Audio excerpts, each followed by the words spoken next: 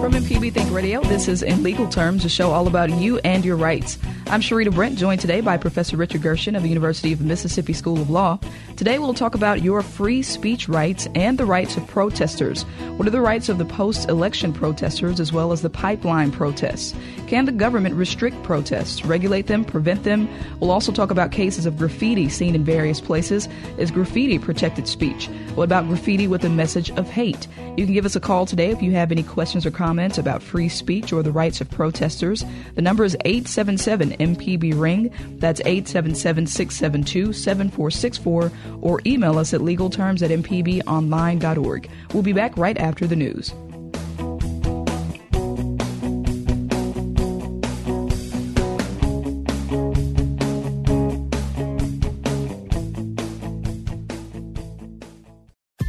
This is an MPB Think Radio podcast.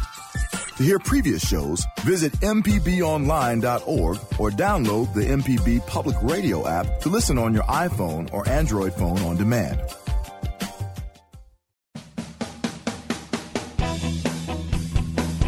And welcome back to In Legal Terms on MPB Think Radio. This is a show all about you and your rights. I'm Sharita Brent, joined today by Professor Richard Gershon of the University of Mississippi School of Law. Today we'll talk about your free speech rights and the rights of protesters. What are the rights of those post-election protesters as well as the pipeline protests?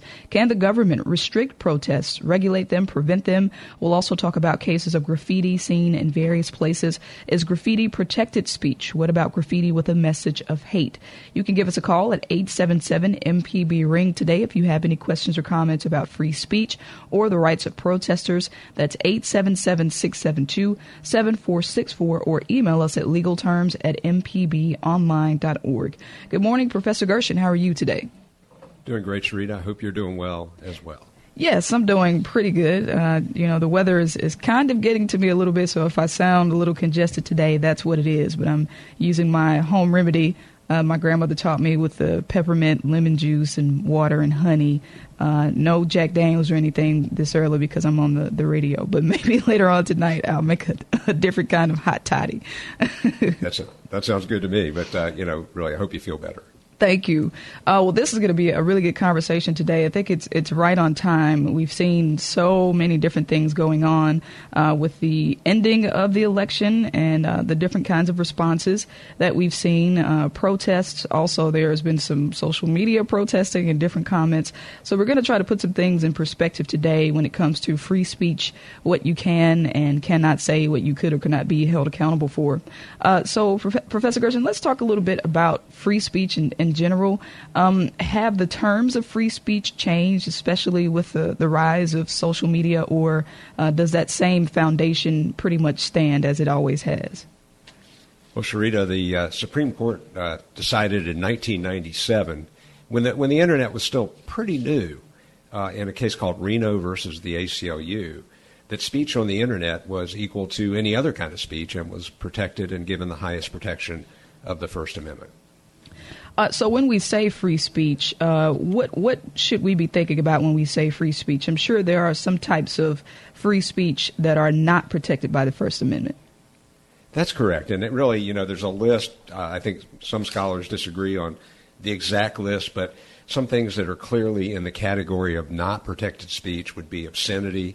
Their famous case of "we'll know it when we see it" was really about obscenity and what is obscenity, and also pornography.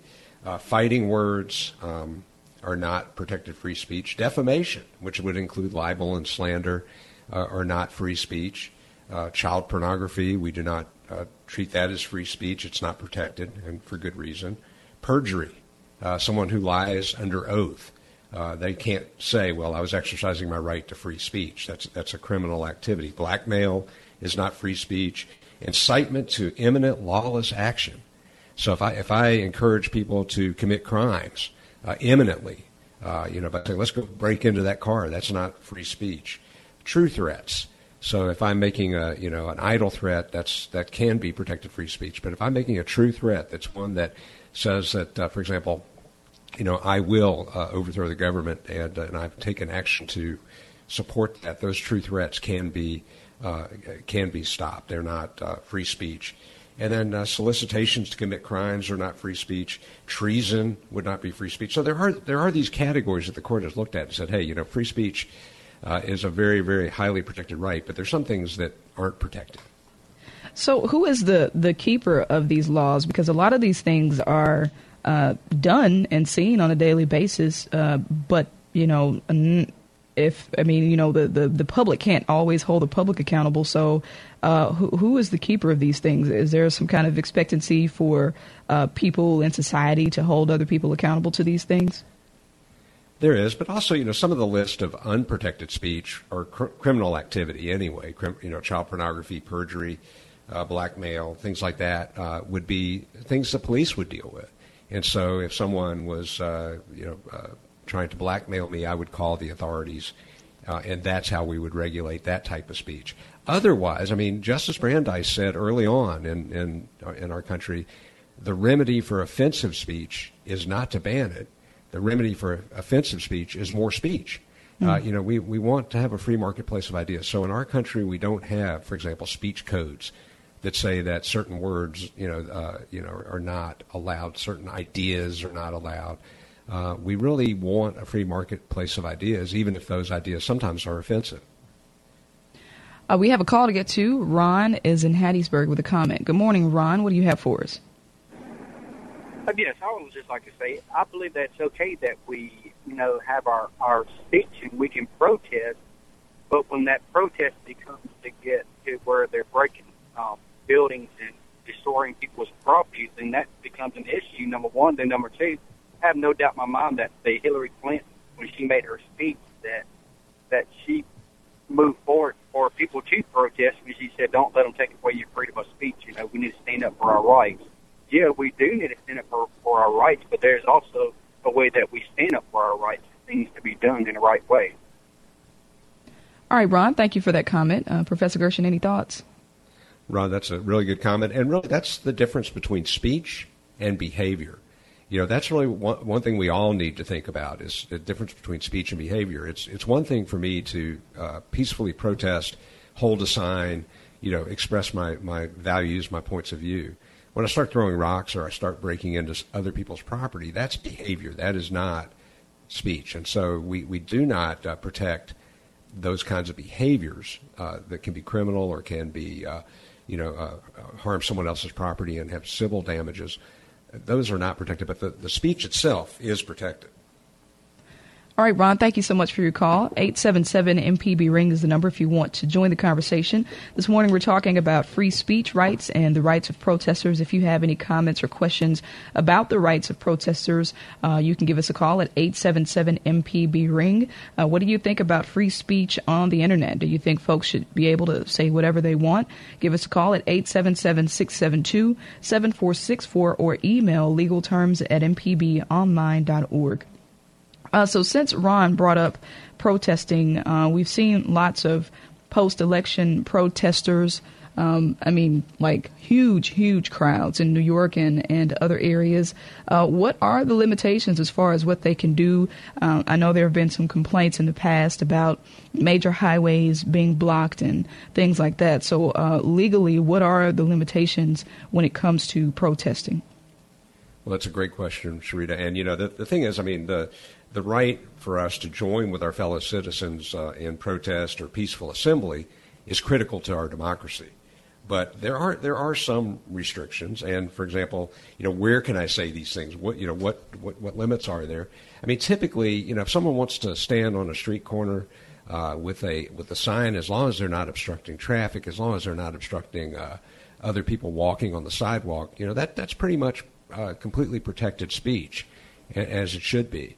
But if we're blocking roads or without a permit, if I want to have a parade, I need to get a permit because I'm going to block roads. But if I'm blocking roads, then the police can intervene. So it's really a question of where can we engage in that speech. Any public place, parks, sidewalks, can be places where we can exercise our free speech. But as soon as we start obstructing the flow of other people, then of course, their rights also come into play.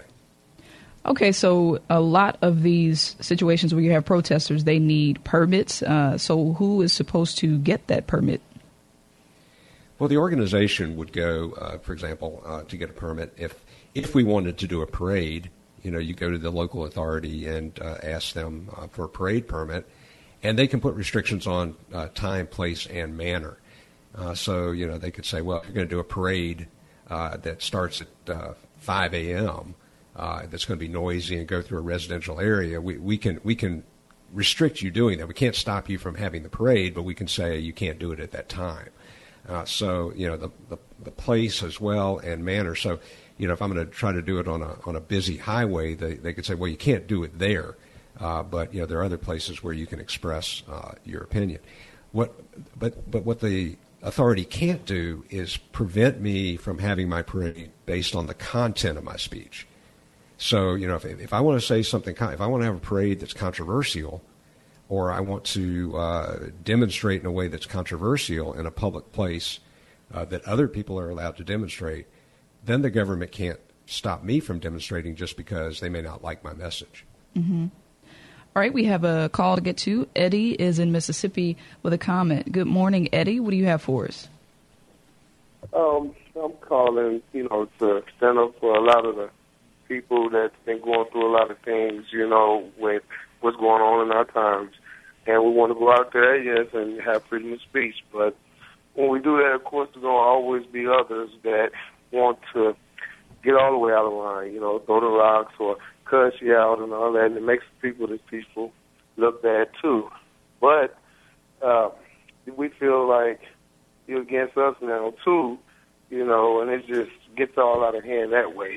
People feel like they're not protected and nobody's really understanding what's happening, and they get frustrated, but you have to really let it be known how we're supposed to do this. You don't just say that we're protected and then we go out there and the police want to run up on you because of the way you're dressed and you look like the bad one, but, you really are standing up for a good cause, and everybody's frustrated. They don't know what to do. All right, Eddie, thank you so much for your call. Professor Gershon, any additional thoughts?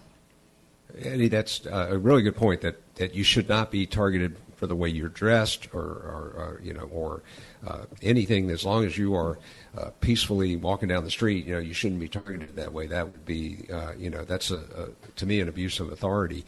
Freedom of expression, how we dress is freedom of expression. And those kinds of things should not be limited by the police just because you're out on the street. And so, we do have protected rights. There are organizations that will stand up for those rights as well. One of the biggest organizations in the country in terms of protecting rights of free expression is the ACLU. They protected the rights of Nazis, for example, to march in a parade. They protect the rights of students in schools. They protect the rights of any of us for freedom of expression. And they're an organization that a lot of people think just is on the left, but actually they stand up for everyone's rights. And when it comes to freedom of expression, they actually do a really good job. All right, Eddie, thank you for your call. We're going to take a break. When we get back, we'll continue talking about your free speech rights and the rights of protesters. We'd love to hear from you this morning, listeners. Do you support the right to protest? Do you believe protesting is effective? Do you have any comments or questions about free speech on the Internet? We'll talk about some stories where people have posted things that might be considered offensive or racist, and we'll talk about that freedom of speech on the Internet when we get back. 877-MPB-RING is the number. That's 877-672-7464. We do have some lines open. You can also email us at legalterms@mpbonline.org. We'll be back in just a moment.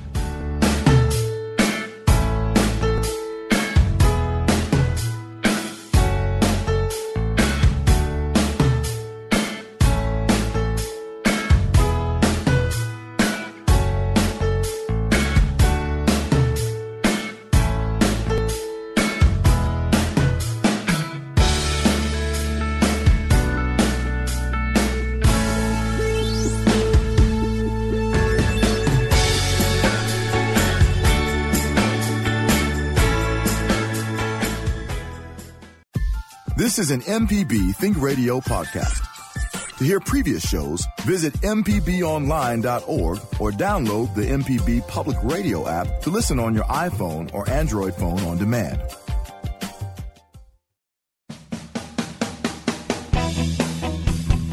And welcome back to In Legal Terms on MPB Think Radio. I'm Sharita Brent, joined today by Professor Richard Gershon of the University of Mississippi School of Law.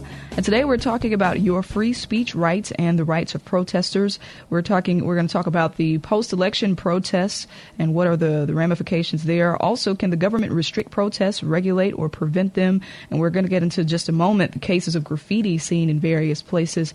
Give us a call at 877-MPB-RING. We'd love to hear your thoughts. Do you support the right to protest? Do you think protests are effective or ineffective? We'd love to get your thoughts on free speech, especially on the internet, social media. Do you think people should be given the freedom to talk about whatever they want to talk about on social media with no accountability? Give us a call at 877-672-7464. That's 877-MPB-RING. We do have some lines open. Or you can email us at legalterms@mpbonline.org. So, Professor Gershon, before the break, we were talking about protesters and some of the things that they can and cannot do. I'm curious about weaponry. Are they able to carry weapons, or does it depend on if a state is open carry or not? Do you even think that's a good idea for protesters to have weapons at all? Well, again, those are really, in some ways, separate rules, because if they're allowed to have open carry, then they can carry their weapon. If you have a permit, they can carry their weapon, as long as they're not in a place that prohibits those. Now, one thing to remember is we're talking about the difference between public property and private property. Protesters do not have any kind of constitutionally protected right to show up on somebody's private property and start protesting unless that landowner gives them permission, because the Constitution really just protects us from government interference with our free speech rights. On the other hand, if I'm in a public park, then I can hand out brochures, I can make statements, as long as I'm not obstructing people as they try to move around in the park. That is my right in terms of free speech. So one of the things that we look for in protesters is if they're big groups of protesters, are they being disruptive to other people? Are they on public property? And if they're big enough that they're basically a parade, or they're blocking a public plaza, then they should get a permit. There have been lots of disagreements about the use of police force when it comes to protests. There have been some situations where protesters have not been met with police force at all, and then in other situations they have. So what are the expectations of the police? Do things have to get to a certain point before they come out there in riot gear? I'm just curious about their training. I don't know if you know about this, but what are the police trained to do when it comes to protests? Well, one of the things, their job is to keep the peace. And so as long as people are peacefully assembling, even if they're saying something controversial, they're entitled to give that message. The police are there to keep the peace, and so there are times when counter-protesters show up. And so if counter-protesters show up, the police can keep the two sets of protesters separate from each other. Those other protesters also have a right to free speech. It's when the behavior then steps over the line and people start getting violent or start throwing things, that's when the police have to step in to keep the peace. So it's a thin line for them.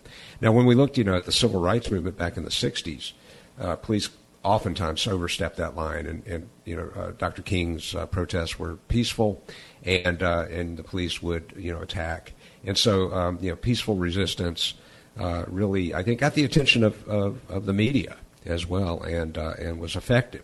I do think protests are effective as long as people can think about the difference between speech and behavior. All right, we'd love to hear from you this morning, listeners. 877-MPB-RING is the number. Do you support the right to protest? Do you think protesting is effective, or do you think it can be destructive? Call us at 877-MPB-RING. That's 877-672-7464. You can also email us at legalterms@mpbonline.org. And we'd also like to hear from you when it comes to free speech. Do you think people should have the freedom to say whatever they want on platforms like social media? Give us a call at 877-672-7464. So, Dean Gershon, let's talk a little bit about protests when it comes to students. We've seen some students walking out of class and staging protests like that.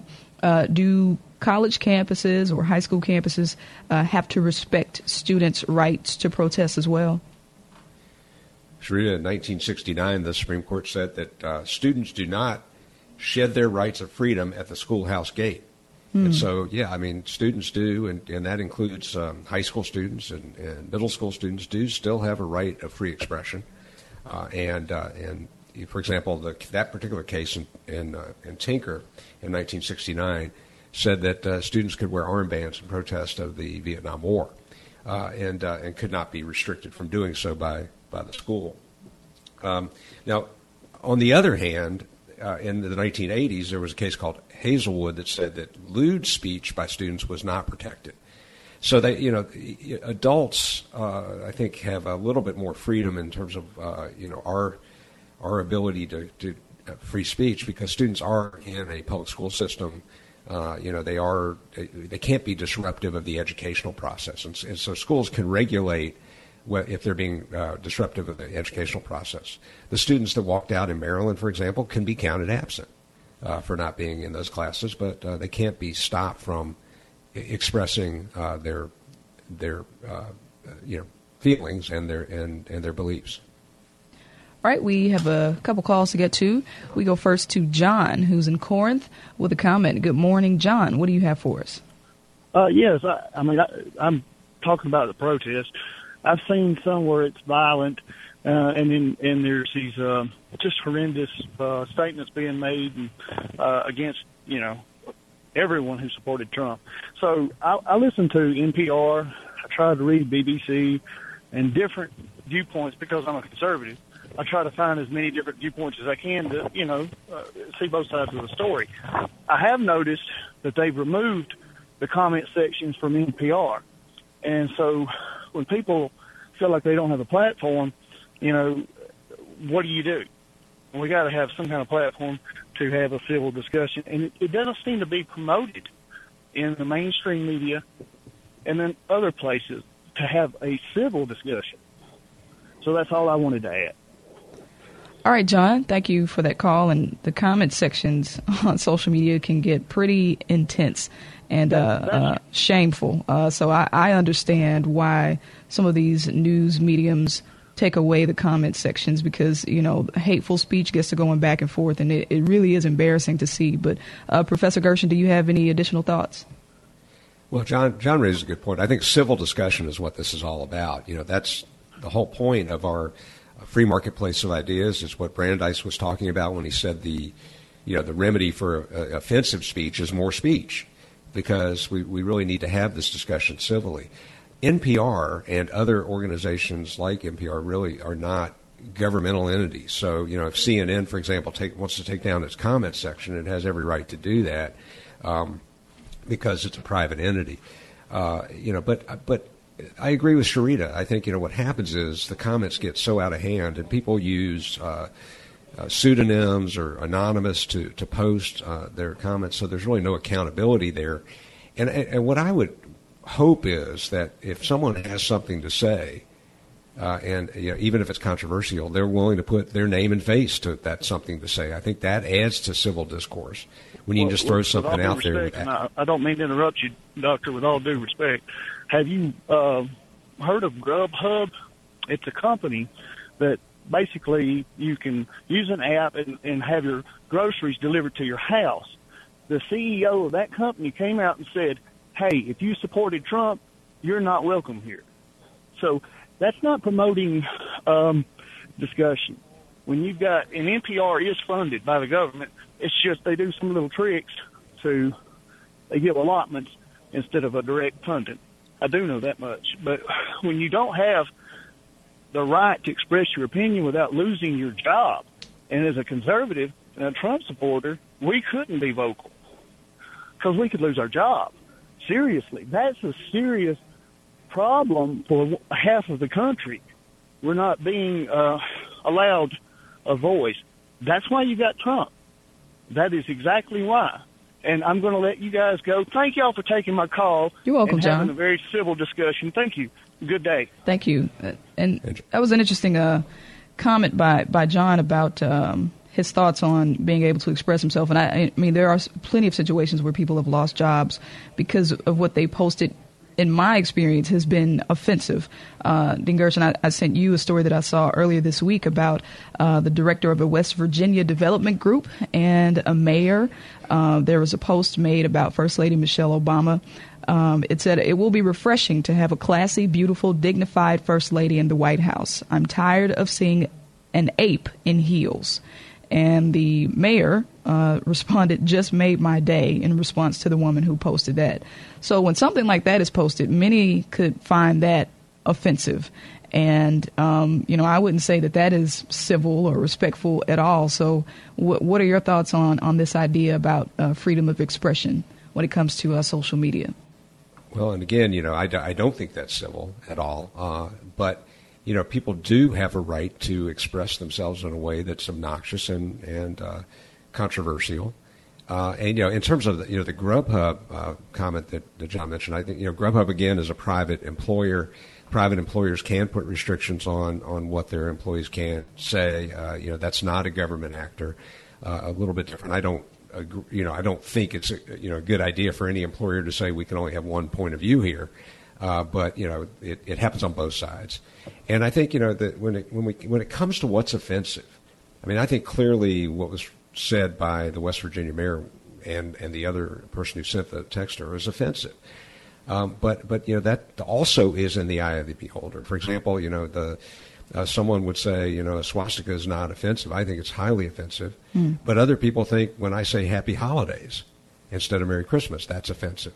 It's all part of this spectrum of what is, who is the person viewing that. So we do need to be able to have a discourse and be able to talk civilly. My problem with the way it's done on the internet is people hide behind anonymity, and that's my opinion. That's not the opinions of MPB, but it's and unless we're willing to put ourselves out there and say this is my opinion, and have the courage to do that, I think it's hard to have a civil discourse. That's a good point. We need to take a quick break. We have several calls to get to. Robert, Dudley, and Gladys. Hold on just a moment. We're going to get to you right after this break. We're talking about free speech rights and the rights of protesters. If you have any comments or questions, you can call us at 877-MPB-RING. Do you support the right to protest? Do you think protests are effective or ineffective? We'd love to hear your thoughts on free speech as well, especially when it comes to things like social media. 877-672-7464 is the number, or email us at legalterms@mpbonline.org. We'll be back in just a moment.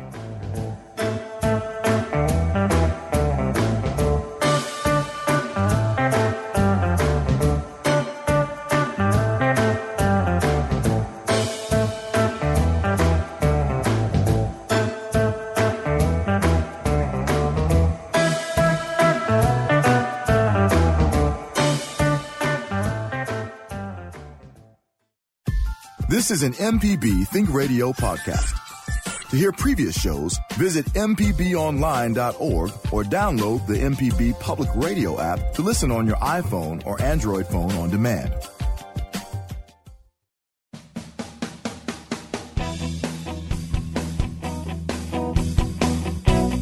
And welcome back to In Legal Terms on MPB Think Radio. I'm Sharita Brent, joined today by Professor Richard Gershon of the University of Mississippi School of Law.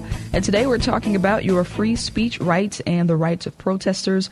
We have been getting your comments and questions. Do you support the right to protest? Do you think protesting is effective or ineffective? And we'd love to hear your thoughts on free speech as well, particularly when it comes to social media. Do you think people should be able to say whatever they want to say and not get in trouble for it? We have lots of calls to get to. to Robert is in Meridian with a comment. Good morning, Robert. What do you have for us? Good morning, folks. Hey, how's it going? Good. I hope this isn't too much of a stretch. There is a long, long dead author who maybe died about 40, 50 years ago. And I want to use a fictional created name within this author's works as a pen name. And I'm wondering, I missed this idea when your copyright guest was on, but I'm wondering, would I have the right to, without anyone's permission, to extract a created name from one of this author's fictional works and use it in such a manner? All right, interesting question, Robert. Professor Gershon, any thoughts? Well, Robert, I think, first of all, I wish Stacy Lantain was here, our wonderful expert on copyrights. My best guess on this would be you wouldn't have to, because I don't think you can copyright a name. You can trademark a name, like Mickey Mouse could certainly be trademarked, but that's something different. But just a name, I will every once in a while admit that I will Google my name to see what other Richard Gershons are out there. There are a lot of them. So I just don't think you could copyright a name per se. No, but I don't. I understand. Because, so I think you can use it. I mean, it just means enough. If it was Harry Potter, that might be different because that could be a trademark, and that would be a different kind of thing. But if it's just a name within the work, that should be okay. Beautiful. Have a good day. All right. Thank you so much, Robert.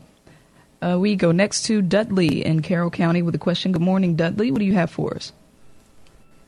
I am confused about freedom of speech and freedom of religion. Okay. Could you help me with that? Okay. All right, and I think let's talk about, for example, students. There's a great confusion. Happy to answer that question. They're both freedom of expression when you really come right down to it. One is freedom of expression of conscience in terms of how someone believes and how they pray. The other is freedom of expression about anything. And so I think there's some confusion about whether, for example, students can pray or they can discuss religion in school, and the fact is they can't. They have free speech rights to do so. What they can't do is they can't interrupt class to do it. They can't disrupt other students to do it. But they can certainly pray in school. They can and engage with other students in their own time about religion. That's perfectly fine. What we can't have is a state-sponsored religion. Just like we can't have state-sponsored speech. The state cannot say the only things that you can say are these following things. We don't want the state to say the only things you can believe are these things. And anytime the state then sponsors a prayer, or the school sponsors a prayer for the whole school, that's considered state-sponsored religion. Now, on the other hand, if the student body elects a student to speak at graduation, and that student happens to include a prayer in their speech, that's perfectly fine. That is protected. So, I think the confusion comes from, the various ways that the cases can be interpreted. But the bottom line is what we don't want is state-sponsored religion or state-sponsored speech. We want people to be able to freely express their conscience and their beliefs without government interference. All right, Dudley. Thank you for your call. We appreciate it. We go next to Gladys, who's in Jackson. Good morning, Gladys. What's your question? My question is this. In the recent convention, the mantra, lock her up, became very popular, yet there was no case ever filed to give a reason to lock her up. Now, is that, where does that lie in freedom of speech? Is that inciting, or is that freedom of speech? It's a good question, Gladys. That's a really good question. I think it falls under the category of protected free speech. Again, if it's, I kind of found it offensive myself, but that's my personal opinion.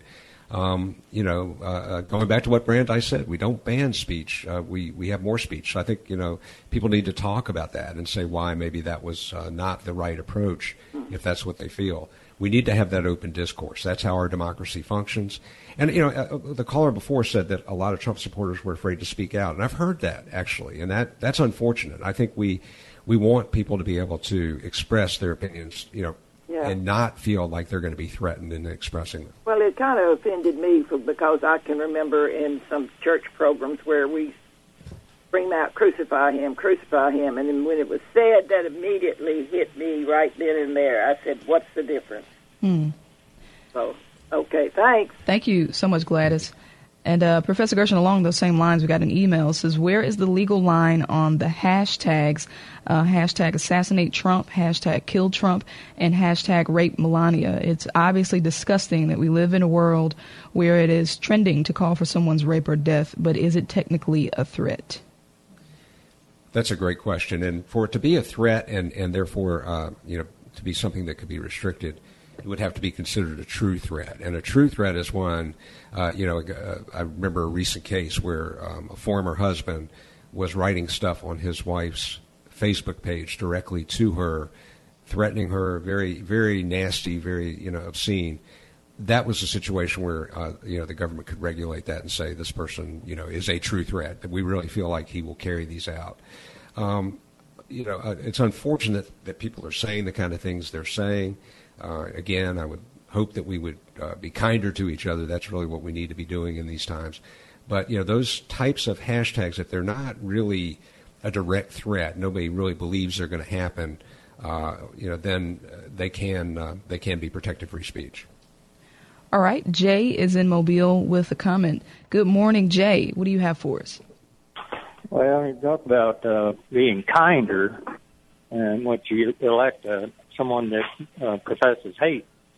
Then just the fact that 50% or just under 50 voted for a pedophile, admitted sexual predator. There's a large society of America that kind of resents having that person represent our country overseas, around the world. Now, while Russia is extremely happy with our decision, we do have the right to legal protest, and without that, you face the possibility of a revolution, which is also a God-given right, if we want to. Now, I'm not calling for an assassination or anything like that, but something needs to be done. If he doesn't mellow his tone, we're going to see what he's going to do. But if he starts in with the hate, then he can expect the wrath of an ungrateful nation. But I don't claim Trump as my president. I was born in this country. It's St. Louis. I tell you, I'm extremely angry, and look, he doesn't believe in climate change. He's an admitted sexual predator. He's under indictment for rape of a 13-year-old, for God's sakes. And this is the man you want representing us around the world? Well, the world is appalled, and over 50% of America is appalled as well. And anyone that supports him, then God help them. That's all I say. They voted in error. They're so angry they don't know what to do, so they vote for the extreme alternative without any rhyme or reason. Man yesterday told me he was thinking of his granddaughter when he voted for Trump. And this is one of those hippies from the 70s, which, imagine that, they march against Nixon, they get sprayed with water hoses and some even shot, Kent State. But this, man made the Constitution, and the founding fathers would be absolutely appalled at the choice that this country is allowed, and I really think the Electoral College needs a rework. All right, Jay, thank you so much for your call. We appreciate it. And Professor Gershon, we hear passion in Jay's voice that apparently many people share as they are protesting against the selection of Donald Trump as the president-elect. But what do you think about his comment about there being a revolution? Do you think it could get to that point? Would that be the legal right of people to advance from a protest to a revolution of some sort? Well, I'll just say I hope not. I hope not, because I think we have checks and balances in our country. I'm happy that people who want to express themselves can do so in this country on both sides. I'm happy that Jay could call and have this open forum. This doesn't happen in other countries. This right of free speech is very important. The right to disagree with each other is very important. The fact that there are people who are unhappy with the election can still express that and not be suppressed is very important. That's how our democracy functions.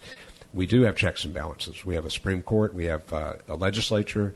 The president is not all powerful. The president's not a dictator, and that's also fortunate. We have ways to remove a president who acts in a way that is improper. You mentioned Nixon. Nixon resigned, but I think the writing was on the wall that he would have been impeached. So we have mechanisms before there's revolution. I think revolution ultimately would not do any of us any good. A lot of people would die. We have peaceful transition of power. Sometimes we don't like that transition, but we have a means 4 years from now to change that government completely. And I think we need to exercise our votes, and we need to exercise our right to free speech, as Jay has done today. All right, Jay, thanks for your call. We go next to Charles, who's in Mobile, with a comment. Good morning, Charles. What do you have for us? Hello? Hi, Charles. You're on the air. Oh, I'm sorry. I thought you said I was number 4. Yes, well, I guess my comment was earlier in the race. Basically, Mr. Trump had, President Trump had threatened that he wouldn't accept the election result. Okay? Had he not won and basically called for armed resistance to a Hillary Clinton presidency, would that be speech that would not qualify as free? All right, good question, Charles. Any thoughts, Professor Gershon?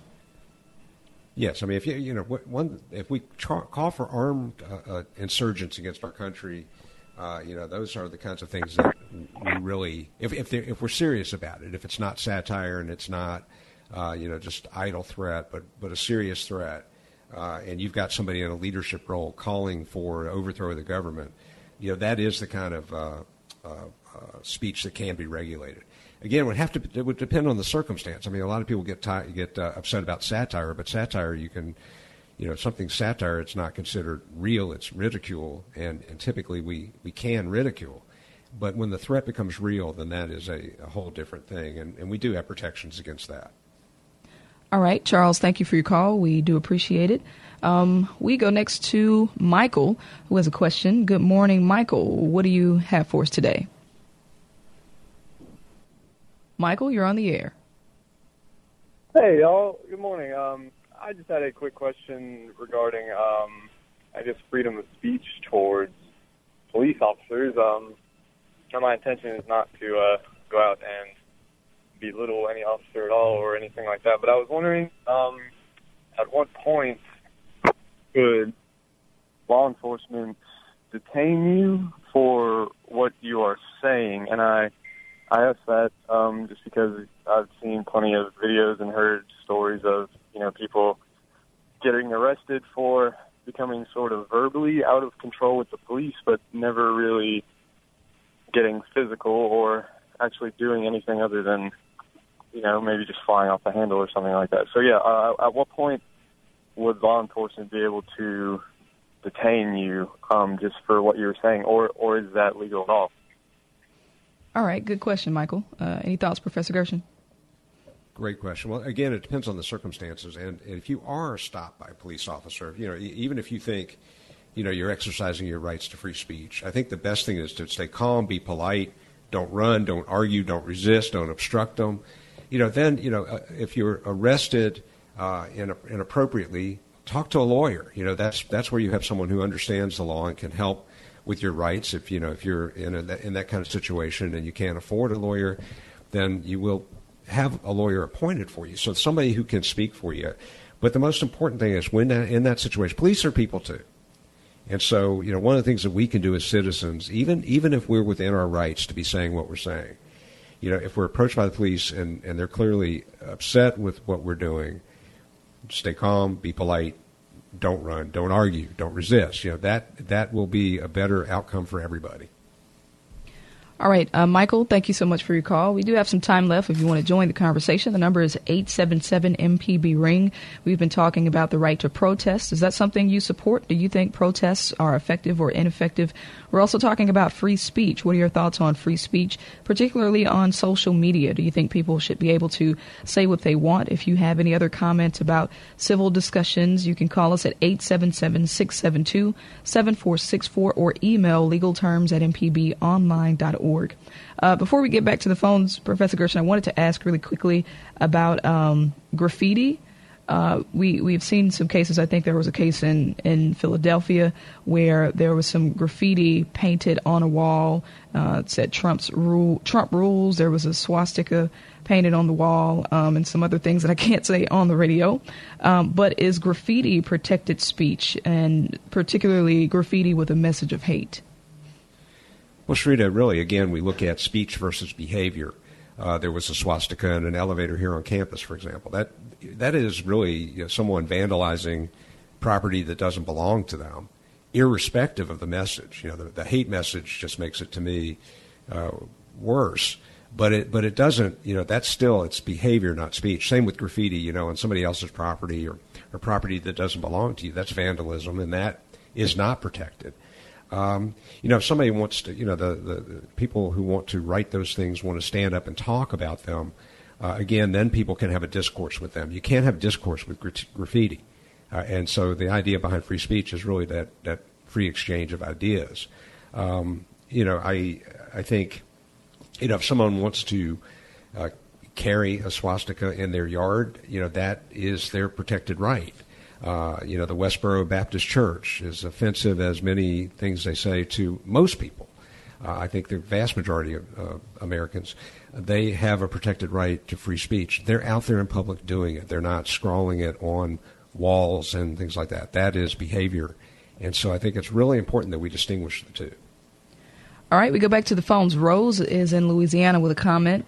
Good morning, Rose. What do you have for us today? Hi. I'm 24 years from the military. I served for 24 years, and I'm extremely worried. There's free speech and freedom of the press, and there's also bias in the press. And, at what point does the bias in the press interfere with our right to get good information? My concern is if you watch this whole farce of an election, depending on what news channel you listen to, you would think this is a vastly different universe. One was violently this way, the other one was totally this way. Some people were marginalized, some people weren't covered at all. Trump was given free rein with very little fact-checking because it was entertainment and good for ratings. And he got to just stand there and holler, crooked Hillary Clinton, crooked Hillary Clinton, for weeks. I mean, that's not exactly a political planned platform of how you intend to lead the nation. But that's the coverage that he was allowed to have. So I'm just worried about freedom of the press, but with bias. It has to be true freedom to report correctly without just using it all as propaganda. And I mean, yes. All right, Rose. Well, first of all, thank you so much for your service. I'm a former military as well, so we appreciate you. Professor Gershon, any thoughts on Rose? We've talked a little bit about media bias before. Right. Thanks, Rose. And Charlie Mitchell talked about media bias last week. The fact is there is media bias, but we as citizens have to understand that you can't just listen to one news source. You can't just read on Facebook the people who agree with you. If we're going to really learn from each other and have a better democracy, we need to be willing to listen to both sides, talk about why we disagree, have that good civil discourse, that public discourse. But we cannot believe everything we read in the newspaper or hear on radio or on TV. We have to think for ourselves, and we have to do some research. It takes a little bit of work to dig behind the facts and really see is what being said true. There was some false information posted on the internet about Secretary Clinton that people just believed wholeheartedly until it was later proven to be a hoax. The same thing could be said about alien landings and things like that. People can put anything on the internet It's very easy to do. We have to think. We can't just we can't believe everything we think, but we have to think. All right, we're going to try to squeeze in one more call. Christopher is in Jackson with a comment. Good morning, Christopher. What do you have for us? Yes, all the coverage that we have had lately with President-elect Trump, why now hasn't we heard anything about his medical or tax information? You know, medical records or his tax returns. All right. And I don't know, Dean Gershon, I guess it's left up to the various news mediums what they want to cover or what they want to release, or is it possible that the public could request these things? What are your thoughts on that? Well, it's been traditional as president. Once he's president, he will release his returns. You can find returns of other presidents online. In fact, you know, I think that conversation will continue. There's some accountability that we expect from our elected leaders, and that's one of the things that we look for. Is what kinds of income they have in addition to what they're being paid in the White House when they're there to serve us, when they are our public servants and not self-servants. And so I think we're going to hear more about that. His health, that's really a private matter, but it will affect us going forward. Any president, we're concerned about their health and what that means for the country. So I think we'll hear more about that. I don't think that's a closed discussion, but I agree with Sharita. None of us has the power to force that. It's really up to the president himself, the president-elect. All right, Christopher, thank you so much for your call. That's going to wrap us up today. Professor Gershon, great conversation. I hope it was a civil discussion and our listeners got something from the show today. So thank you for suggesting this topic and for being our expert on the matter today. If you didn't get to call, you can send us an email to legalterms@mpbonline.org. Jonas Adams was our board operator and Liz Gill was our call screener. You can listen to former episodes of In Legal Terms. If you have a podcast app, you can listen to all the MPB shows on that app. And don't go anywhere. Stay tuned for Southern Remedy, Relatively Speaking, with Dr. Susan Buttress is coming up next right here on MPB Think Radio.